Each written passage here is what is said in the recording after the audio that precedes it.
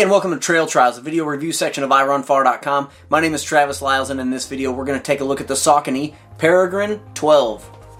This shoe is a 4mm drop, 26.5 at the heel and 22.5 at the toe. It is listed at 9.7 ounces, though I just weighed this one that has right around 150 miles and it showed 9.5 ounces. It's got a lot of good stuff going on for it. I'm pretty excited about what they've done here. So with all that said, let's get up close and personal and let's see what this shoe is all about.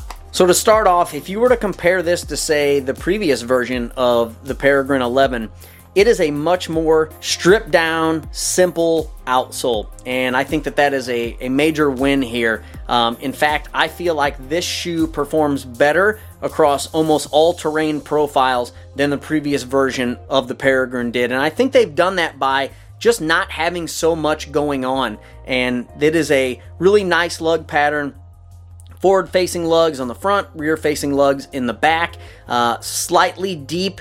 They bite well in dirt and mud and kind of that semi-wet type of environment. They really perform well on that.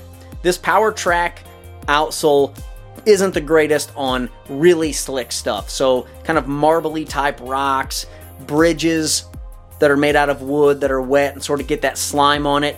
This isn't the most friction-y outsole, but I think what's happened here is because it is simplified, there's actually more space for the shoe to grip on, whereas in that previous version there was so much going on.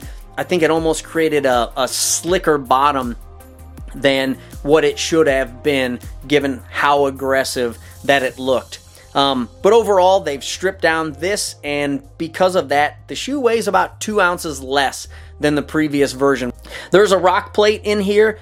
It's that kind of fabric-y, stitched looking rock plate. It still allows for some flexibility, but it adds for some extra puncture resistance. That rock plate stops in the midfoot and transitions to just outsole and foam here at the back. In fact, you can see a little bit of that foam pushing through. When you look at the midsole side of things, it uses Saucony's Power Run. This is more of a general purpose midsole foam, more of a classic type of foam. So it's a little bit firmer, and for this shoe's purpose, which going back to the Peregrine, I think is fast across lots of different terrains, I think this is the right type of foam here. It doesn't deform, it doesn't kind of mush out of the sides, it holds its own, that helps propel this shoe forward without having any tricks up its sleeve. So there's no carbon plating in here, it's not a rocker outsole, it has a little bit of kind of this toe-off design. It's really a shoe that's meant for moving quickly, and I think that this single density Power Run foam is the right choice here to add a little bit of that spring in your step without having to have a whole bunch of extra stuff going on. Moving up to the upper, it is again simplified. You can see it's a very simple kind of mesh patterning here. It is all the way around the shoe, way less overlays compared to previous versions of the Peregrine. The only place where you're going to see some of these overlays are really on the upper part of the shoe, and that's done along the lacing area to really create some structure so that when you pull the laces together, it's creating this cage, this wrap, really from the heel all the way down to the toes. So it's just enough, I think, on this upper to make this feeling of a lockdown fit that you can run fast in without creating so much overlay that the shoe is inflexible, that it's heavy. And another thing I'll just comment on is the width of the toe box. I think for a Peregrine, there's a fair amount of room for your toes to wiggle in here, and you can see it's a little more blunt maybe looking, so some room for your toes to move and really nothing getting in the way. No material, no weird things on here, just mesh that lets your toes do what they need to do. From a protection standpoint, there's a decent amount here.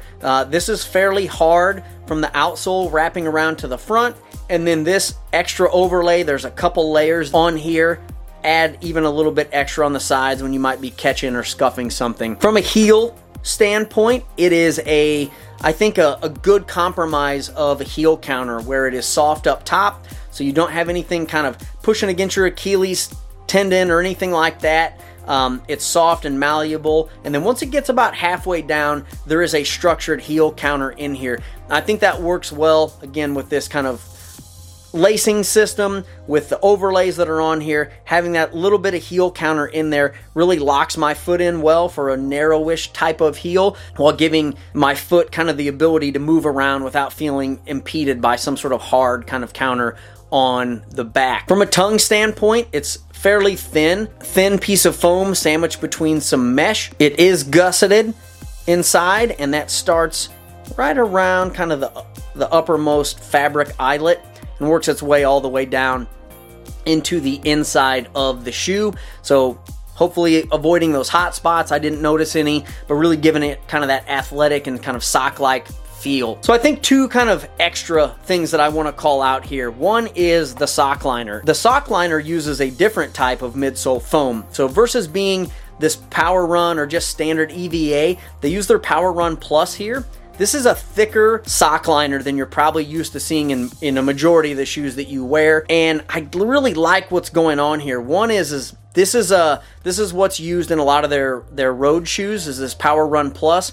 It's a really like reboundy, cushiony type of foam. So without doing an entire midsole in it, they use this, so it adds a little extra cushion, it adds a little extra bounce, and from a durability standpoint, I'm really impressed with this sock liner, which isn't something that I say necessarily very often, but there's not very much like pitting that I see out of this. If I was to pull a sock liner off of one of my other shoes that wasn't made out of something like this, there would be like very thin spots where my big toe was putting pressure in that shoe and probably across some other toes as well.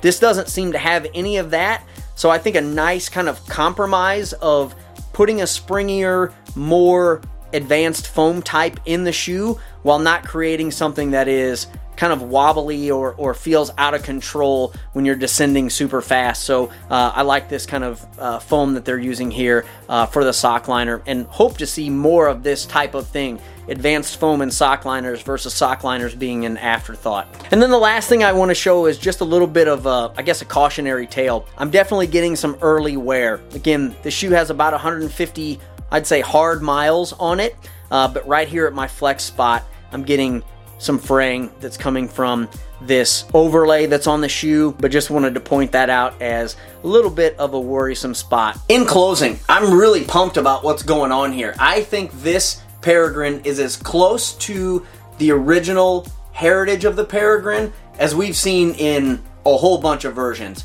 In fact, my review of the Saucony Peregrine 11, I made a statement where I said, this is a trail shoe. And I meant that in just like, it just was a trail shoe. It didn't really have like a category necessarily that it fit into. This is sort of moving back towards trail racing shoe. It still has that low profile. It's got the Power Run Plus sock liner that adds a little bit of bounce and spring to it while also doing some work to diffuse that poking and pressure of the ground. There's a rock plate in there that's not too heavy. The tread is aggressive and works in most scenarios with the exception of kind of the slickest type of stuff. They just get a lot of things right here, and I think move back to what this shoe was. And if you were an original Peregrine lover and sort of fell out of favor with them over the last, handful of versions, I think this could be the one to draw you back in. The negative, one, is it stains super easy. It's looked like this since my second run. Like, this shoe was nice bright yellow. It immediately got this weird sort of green, dirty look, and I couldn't ever get that out. And then the other side is just this fraying that's happening in this area right here. The tongue is gusseted, so it's gonna sit over that wear area and more than likely would keep stuff from falling into it.